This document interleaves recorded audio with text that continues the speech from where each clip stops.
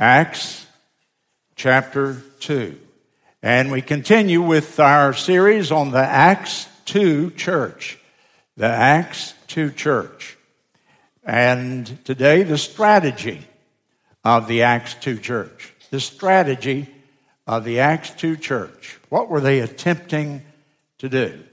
And in the book of Acts, chapter number 2, open your Bible there, and why don't you stand with me, please, as we read God's Word together. Acts chapter 2 and verse 41 and 42. Acts 2, 41 and 42. Then they that gladly received his word, after Peter had finished preaching that day on Pentecost, they gladly received his word. And that's the way they describe salvation. Gladly receiving the word, the gospel, if you will, of Christ. They that gladly received his word were baptized. And the same day there were added unto them about 3,000 souls. Added to the 120 who had begun the church. And they continued steadfastly in the apostles' doctrine and fellowship, and in breaking of bread, the Lord's Supper, and in prayers. And fear came upon every soul, and many wonders and signs were done by the apostles. And if you'll go down to verse 46, and they continuing daily with one accord in the temple, and breaking bread from house to house, did eat their meat with gladness. The breaking bread there is hospitality within the homes. Breaking bread from house to house. And that they did eat their meat with gladness and with singleness of heart. Notice that phrase, singleness of heart. Praising God. And having favor with all the people. And the Lord added to the church daily such as should be saved. And you may be seated.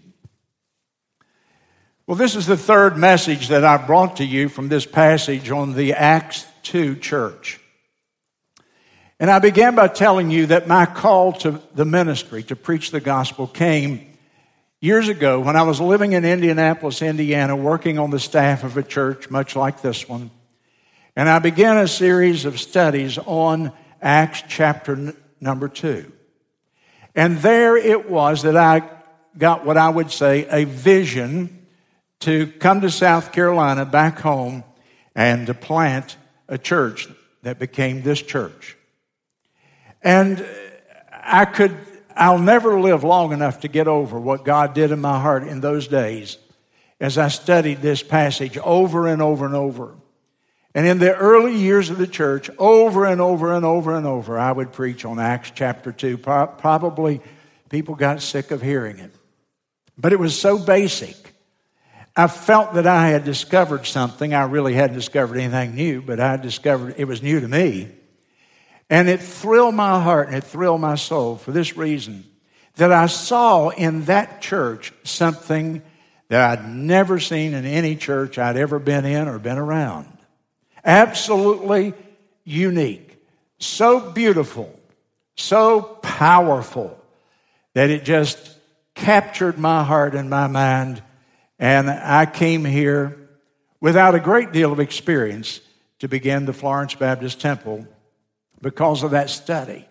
And through the years, I've always wanted the church here to be like the Acts chapter 2 church. I wanted people to read Acts chapter 2 and say, hey, the Florence Baptist Temple looks a lot like that. That's always been my dream and my goal.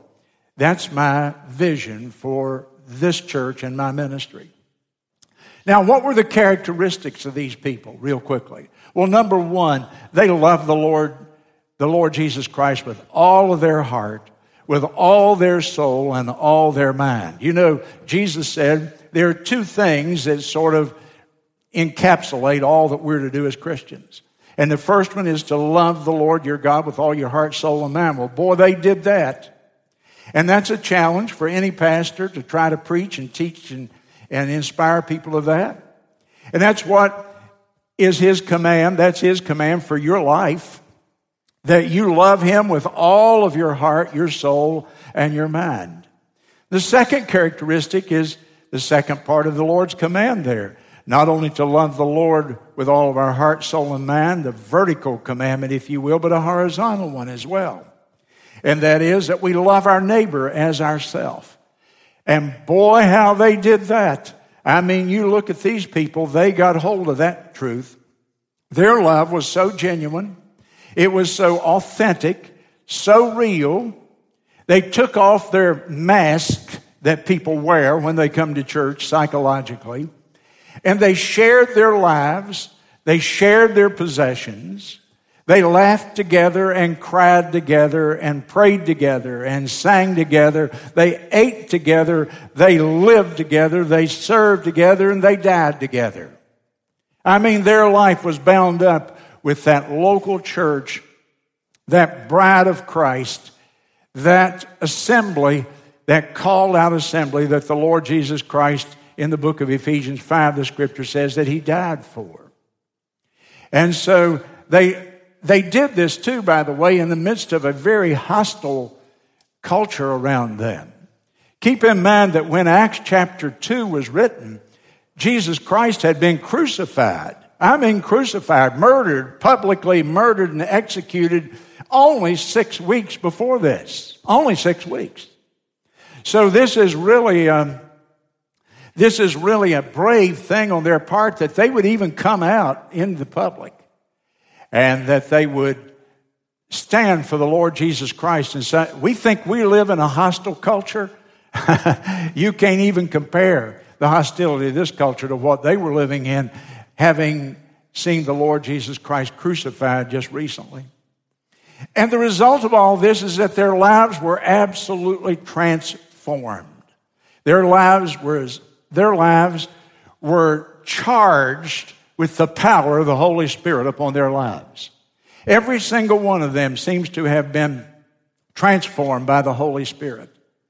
Now, the question then before us on this third week that I've talked about this, is it possible to have an Acts chapter 2 church in 2016? Or is that a one-time event, never to be repeated? Is Acts chapter 2 clear off of the radar screen for us? Or is Acts chapter 2 something that we should aspire to, a vision that we should still hold, a dream that we should have as a congregation of God's people? Well, I ask you to focus on that phrase there, with singleness of heart, verse number 46. Meaning, I think it's possible, but I think it's so difficult in our world today, as it was then, but for a different set of reasons, that they had a unity of purpose that is so unusual in a world where people are taught to live for self first. Because when everybody lives for self, you can't have a singleness of heart. You can't have a unity of purpose. You can't have one overriding strategy that you believe God has called you to, because everybody's going in every point on the compass. And yet I believe that in these verses, God gave us a pattern for the Florence Baptist Temple. He gave us a strategy that if we will redevote ourselves to carrying out that strategy, the greatest days of this church will still be in the future. That we should not look backward and talk about the good old days. I like to reminisce about the old theater building and various events through the years. But you know what? I don't want to go back there. And we have got to be future-focused, visionary, dreaming of a better day for this church and for your family and your role in it. And so today I want to share with you the strategies that they used in that Acts chapter 2 church. The strategies. Strategy number 1. An Acts 2 church is a church with a great vision. An Acts chapter 2 church is a church that has a great vision. Now go back to chapter 1 and verse 8 here, which is really, many people think the key verse of the entire book of Acts. Acts chapter 1 and verse 8. The Lord Jesus Christ is the spokesman. And he says, you shall receive power, talking to the 11 remaining apostles. After that the Holy Ghost is come upon you, and you shall be witnesses unto me both in Jerusalem, in Judea, the surrounding area around the city of Jerusalem, in Samaria, the regional area next to Jerusalem, and then ultimately to the uttermost parts of the earth. We call this the Great Commission, repeated here in the book of Acts chapter number 2, of course. And so this is Christ's own vision for his church. And it's implied in all of the statements of the Great Commission. The last time that I preached along this line was probably about 4 or 5 years ago. And I preached on the Great Commission, and I became so convinced that this has to be the heartbeat of a church, that I had the Great Commission framed and beautifully lettered, and we hung it out there in the foyer. Rather than a bunch of pictures or whatever, we said the main thing when people walk in this church, the first thing they will see is the mandate of the Savior, the Great Commission. And the last thing they will look at going out the door, if they look at the wall, will be Christ's commission to us, this great, great thing that has been our mandate from day one as Christians. Notice the vision of Jesus Christ for his church. First of all, it's as big as the whole world. He said, go into all the world. So the Lord is not satisfied with just a little group of people meeting together. Every now and then I run into some of them. Oh, I don't want to come to the Baptist temple. It's too big. I like a little church. I want to know everybody. Well, then you're not going to be very happy in heaven, because there's going to be a lot of people there the last time I checked it out. And let me tell you today, the Lord's commission to us is the whole world. That's a pretty big vision, isn't it? And then, but it's as small as an individual. He didn't forget the individual. And every creature. So it's as big as the world, and it's as small as every individual. And notice how long the commission lasts. To the end of the age. Go into all the world and preach the gospel and baptize the converts. And lo, I am with you until the end of the age. And so when Acts2Church dreams bigger, say that with me. They dream bigger. They think in terms of the whole world, and they think in terms of every creature. They're never satisfied. Are you satisfied with your Sunday school class? Wouldn't you like to reach one more? Are we satisfied with the number of people that we baptize? Wouldn't we like to baptize at least one more? Are we satisfied with the amount of influence and impact we can have on our region, on our community? Or would we not like to have a little more? Absolutely, every time. The world is coming in and washing over us like a tsunami wave. And our families and our way of life and our faith is being attacked in every way possible. And it's time for the people of God to quit being little thinkers and big stinkers. It's time to wake up and dream bigger for the Lord and say we must do more for Him, because there's an urgency about our times. An urgency about our times. If we're not going to do it now, we're not going to ever do it. The clock is ticking on me. And don't you say, yeah, I know it, I can see that. Because the same clock is ticking at the same rate for you. And I don't care if you're 15 or 150, right? And our days are limited. And the Bible says that we are to redeem the time. And we're to think as big as the whole world. This was not a pastor's vision that I'm talking to you about. This is the Lord Jesus Christ's vision for His church. This is His vision. They ran in last Sunday. I preached to you on vision killers. Boy, they ran into the same problems we run into. Nothing has changed. That's why this is an eternal plan here. They just got started good, and they had the government man come down and tell them they didn't have the right license to preach. And persecution started in chapter 4, and it gets worse in chapter 5, and by chapter 7, they have the first martyr. They kill Stephen. Persecution can sure distract people from the vision, but it didn't distract them. They didn't miss a beat. And then in the next chapter, in chapter 5, they have Ananias and Sapphira, two of their major leaders, lie to the Holy Spirit, and God strikes them down in judgment. He removes them from the whole church. Did it stop them? I'm sure they grieved. They probably loved Ananias and Sapphira. They were some of the finest members. They were pillars in the church. But it didn't stop them. It didn't slow them down. And then in chapter 6, there's murmuring and complaining. They must have been Baptist. Murmuring and complaining swept over the church. And they had to appoint some assistants and get some work done. But did the murmuring and complaining slow them down? Not one bit. No, sir. Those vision killers did not stop the Acts chapter 2 church. You know, I've watched this happen through the years. Vision leaks, I like to say. Vision leaks. Meaning that people can really get hold of the vision, and then the problems of life and difficulties and distractions come along, and before long, they've forgotten why we're here. And so I want to call you back to it periodically.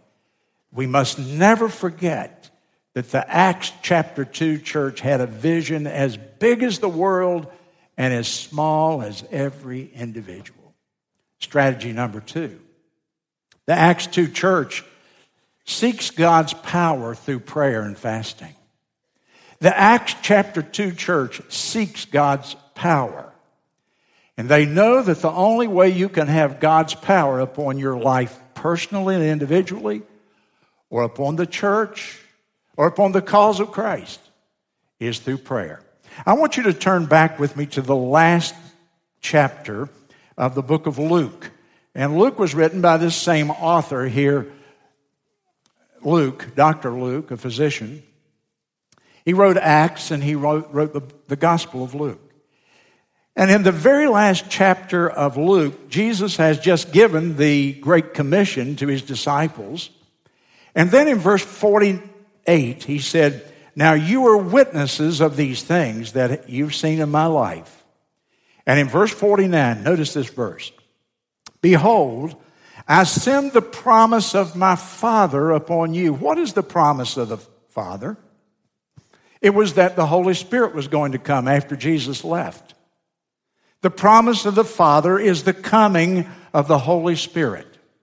"I send the promise of the Father upon you, but tarry ye." We don't use that word much anymore, to tarry. We talk about waiting. Wait in the city of Jerusalem. Don't even leave town. Don't go out and attempt the first thing until you are endued with power from on high. Go back home to Jerusalem. Begin to seek the face of God. Wait on God until you have his power. Pray. That's exactly what they did. They went back to Jerusalem. And then go back now with me to Acts chapter 2. And they had a 10-day period of when they concentrated on praying.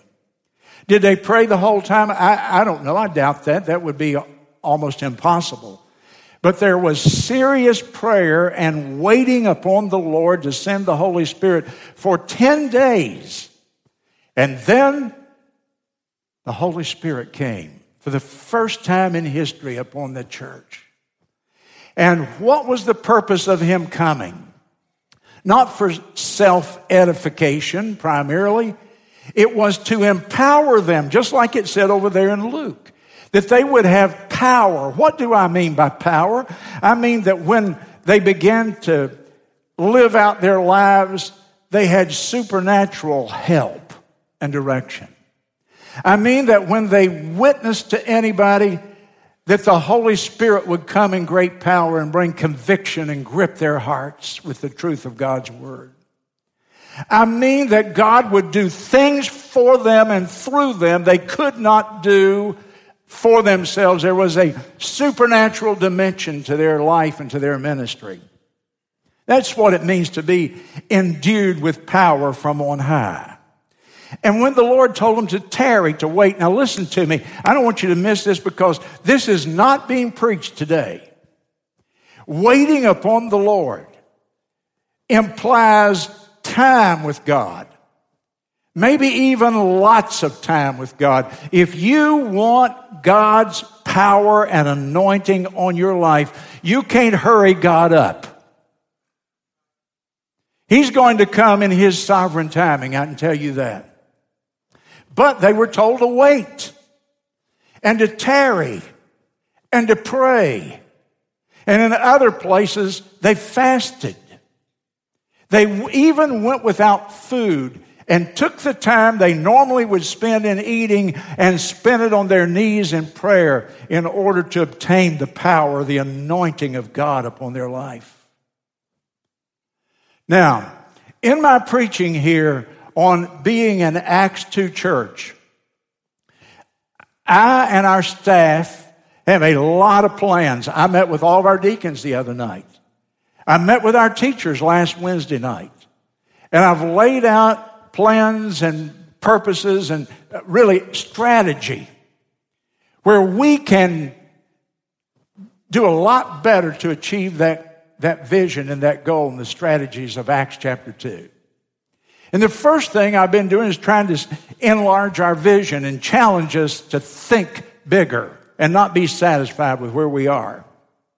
The second thing is I'm going to call on you and ask you to begin in a very serious and focused way to pray. To pray like you haven't been praying. And I've got 3 specific requests. I don't know if there's any room in the program or not, but if there's not, find you a scrap of paper. There are 3 specific requests I want you to pray for. Will you please listen to me? And I hope that you will begin to really seriously pray for my 3 requests. When you pray for me, say, Lord, the pastor asked me the other day to pray for 3 things. And here are the 3.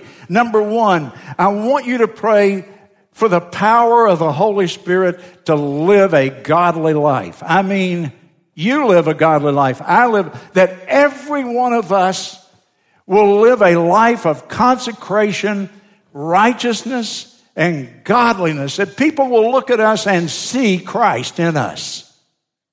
And we can't do that through willpower. You can't do that through duty. You can't do that by just saying, I'm going to work at that and do that. No, if you're going to live a godly life in the wicked times in which we live, you need the Holy Spirit's power and His anointing in your life.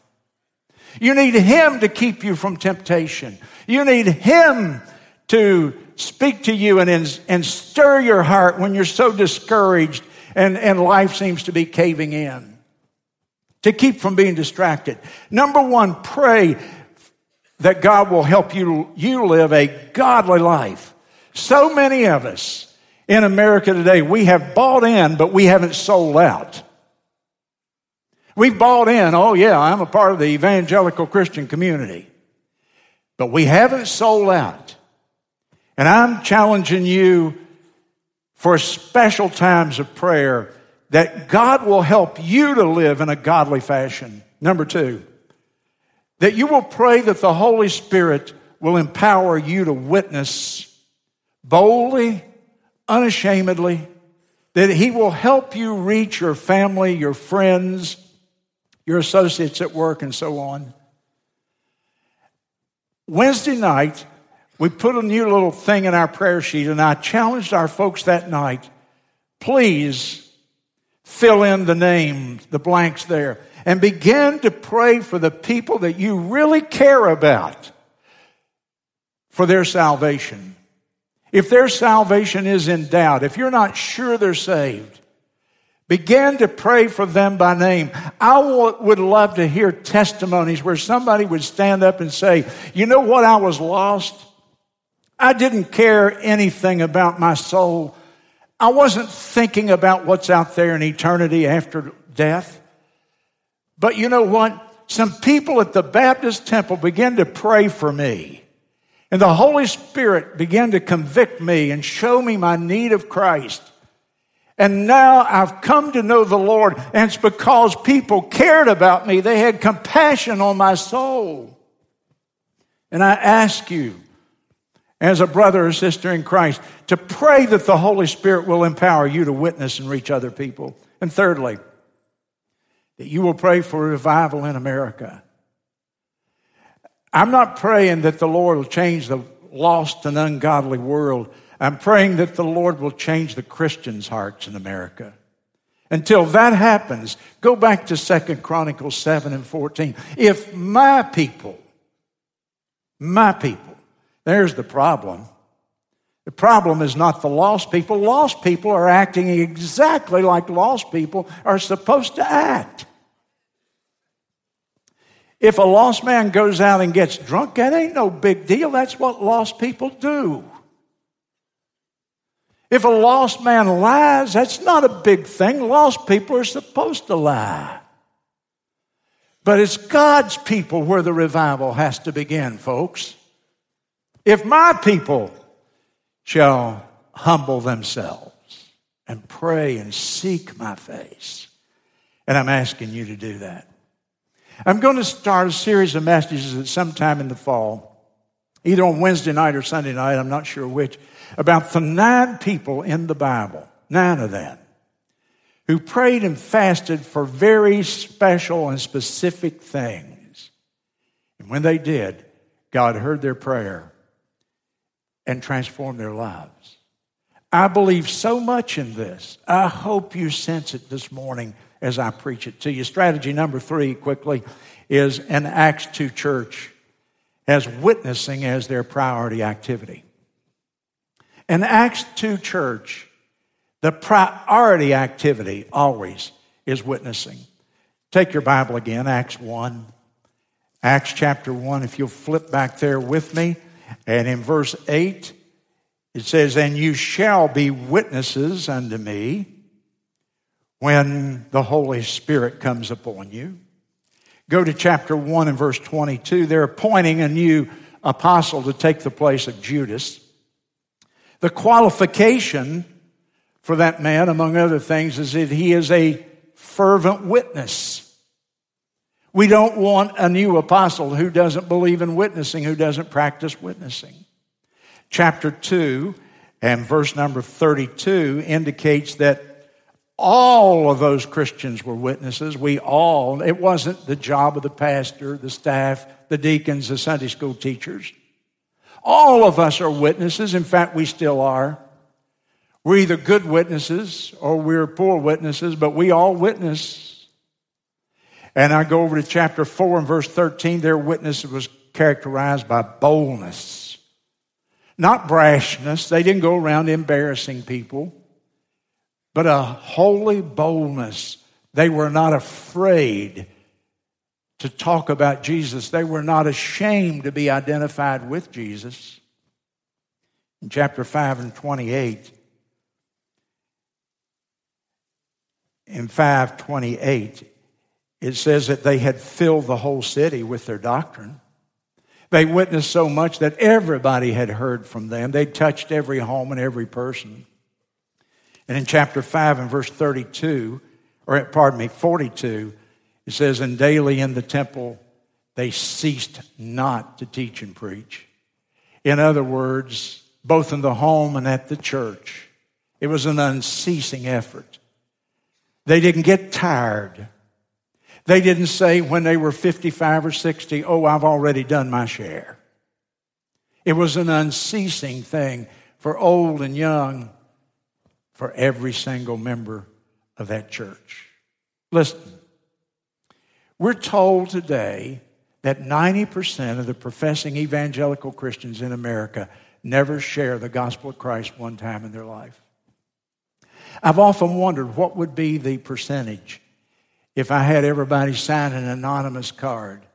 I have or I have not witnessed to somebody in my lifetime. When every single member of this church witnessed, and when it was the obvious priority activity, why is it so hard to get people to witness for Christ? I think we're afraid of what somebody will think about us. And that will stop our witness until we get to the point that we're more concerned about what the Lord Jesus thinks about us than the person to whom we're getting ready to speak. And then our lips will be open. Witnessing is simply carrying the light out into the darkness. Has there ever been a time in Western civilization when there was a greater need for light and darkness than there is today? But you know what's the good news about witnessing that I don't think we preachers stress enough? Witnessing does more for you than it does for the person you speak to. There are 2 or 3 things that witnessing, when I began as a young man to learn to witness for Christ, here's what I found out. I found out that witnessing got me off the fence. That until I began to witness, I was kind of straddling the fence. And I could kind of just sit there and be silent. And if I was with the world or if I was with the Christian, I just kind of had a foot in both worlds. Boy, when I began to witness for Christ, it put me solidly over here in this camp. And that may be what you fear, but it will bring to you the greatest joy you will ever have. You know what? The old prophet Elijah said, "How long halt ye between 2 opinions? How long do we wait and decide that we would rather please the Lord than we would to please someone whose opinion really is pretty frivolous anyhow?" I'm going to tell you something. You're only one decision away from having great victory in your life. You're one decision away from having great victory in your life. And in my opinion, the single greatest decision is that you begin to witness openly for Christ. It'll do something for you that even, we emphasize beginning the day with the Bible in your lap and your knees bent at the throne of grace and having a devotional. But I'm going to tell you, if you have a devotional and you never open your mouth for the Lord, you're still disobedient to His command. And I don't know of a kinder way to say it. And when you begin to talk to the people that you love and that love you and know you, you really do, you get out from those 2 opinions and you begin something else. And that's this, that witnessing is the greatest joy. It brings the greatest joy into my life of anything that I do. I've had the opportunity to preach in some amazing places. But I can walk off the platform sometimes after preaching to a lot of people in some convention or something. And I just preached again. But when I walk out of a little home somewhere in the PD and I've sat down and shared the gospel and looked into a man or woman's eyes and told them about the love of Jesus and how He can change their life, I'll tell you that's the greatest thrill I have in my ministry. That's why I keep on bugging you about it all the time. I want you to have that joy. And there's another thing too. If you look at chapter number 5, in verse number 32, I believe witnessing is one of the requirements for being filled with the Holy Spirit. It says that God gives the Holy Spirit to them that obey Him in the context of witnessing. And I believe there are so many Christians today that are living defeated lives because in that one area they never have come across and said, I'm going to do that. I'm going to begin to speak. And I believe witnessing gets you off the fence. Witnessing is one of the requirements for being filled with the Spirit. I believe that witnessing brings the greatest joy of anything that you can imagine to the Christian. And I'm going to talk to you about a plan, a whole new evangelism chapter in this church's life, but I won't do that this morning.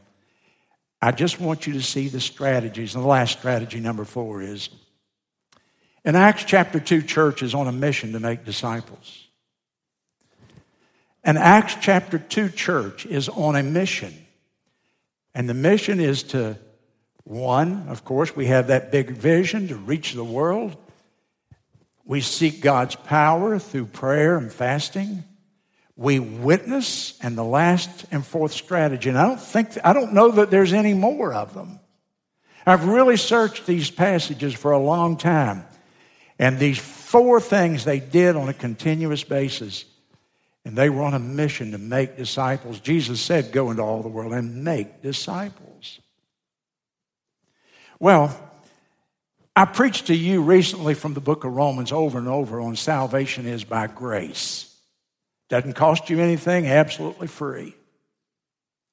But let me tell you, salvation, the gospel, costs us nothing, but it demands everything. It doesn't cost anything, but it demands everything. One of the things I hear about our church occasionally, particularly in the last few years with so many churches taking an approach where we never want to confront anything. I hear people say about the church, man, I tell you what, I like your ministry, Brother Bill, but I'll tell you, y'all are awful demanding.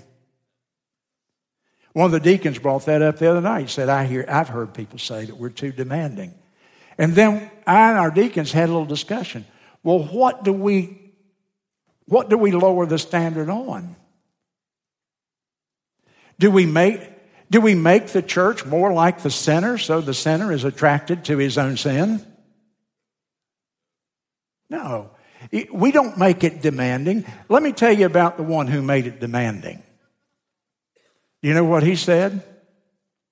Take up your cross daily, follow me, and die to self.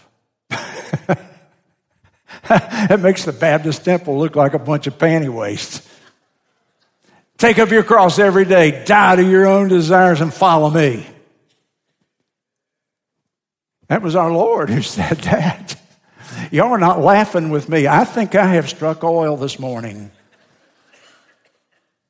Is that not what he said? Do you think when we get to heaven, the Lord's going to call me on the carpet and say, Bill, you were too demanding. I'm having your reward. No, I think American evangelicalism has settled down into a rut where we want to make it so convenient we have made it very impotent. And why would the world want anything that doesn't give them victory and power more than what they have? And so, let's not invert the gospel. In so many cases, we're not following Jesus. We're asking Jesus to follow us. Jesus, I've got my lifestyle. I'm going to give you a little slug of time. Here's your time. And now you follow me. And we won't build an Acts2Church if that becomes the standard. Well, we've drawn a portrait of a disciple in our minds here at the church. And we've been talking about it in Sunday school. And there are 4 things that characterize a disciple real quickly. Number 1, it's the way people think. You have to change thinking to become a disciple. We call it the biblical worldview. Disciples think biblically. They don't borrow their thinking from the New York Times or from Fox News or from the local college or whatever. Disciples think biblically. They evaluate life through a biblical lens. Number 2, disciples find a power to have a transformed life. It affects their behavior. because they realize they're carrying the testimony of the Lord Jesus with them wherever they go. And number 3, disciples witness. We're back to that. So it affects their thinking, it affects our acting, it affects our speaking. And lastly, disciples serve. We get under the burden of the cause. We carry the banner. The local church is just a little piece of the kingdom of God. It's like the embassy of the kingdom of God. And if we want to expand the kingdom, we do it through the local church and its many ministries that touch people's lives. And so, if we can do those 4 things, if we can have a biblical worldview and see the power of God changing lives, and if we will witness and if we serve in whatever way God has gifted us and given us time to do, boy, we can have an Acts2Church. That was it. 4 things. A great vision. Power from on high. Witnessing unashamedly. And making disciples. The Acts2Church. Our heads are bowed and our eyes are closed this morning.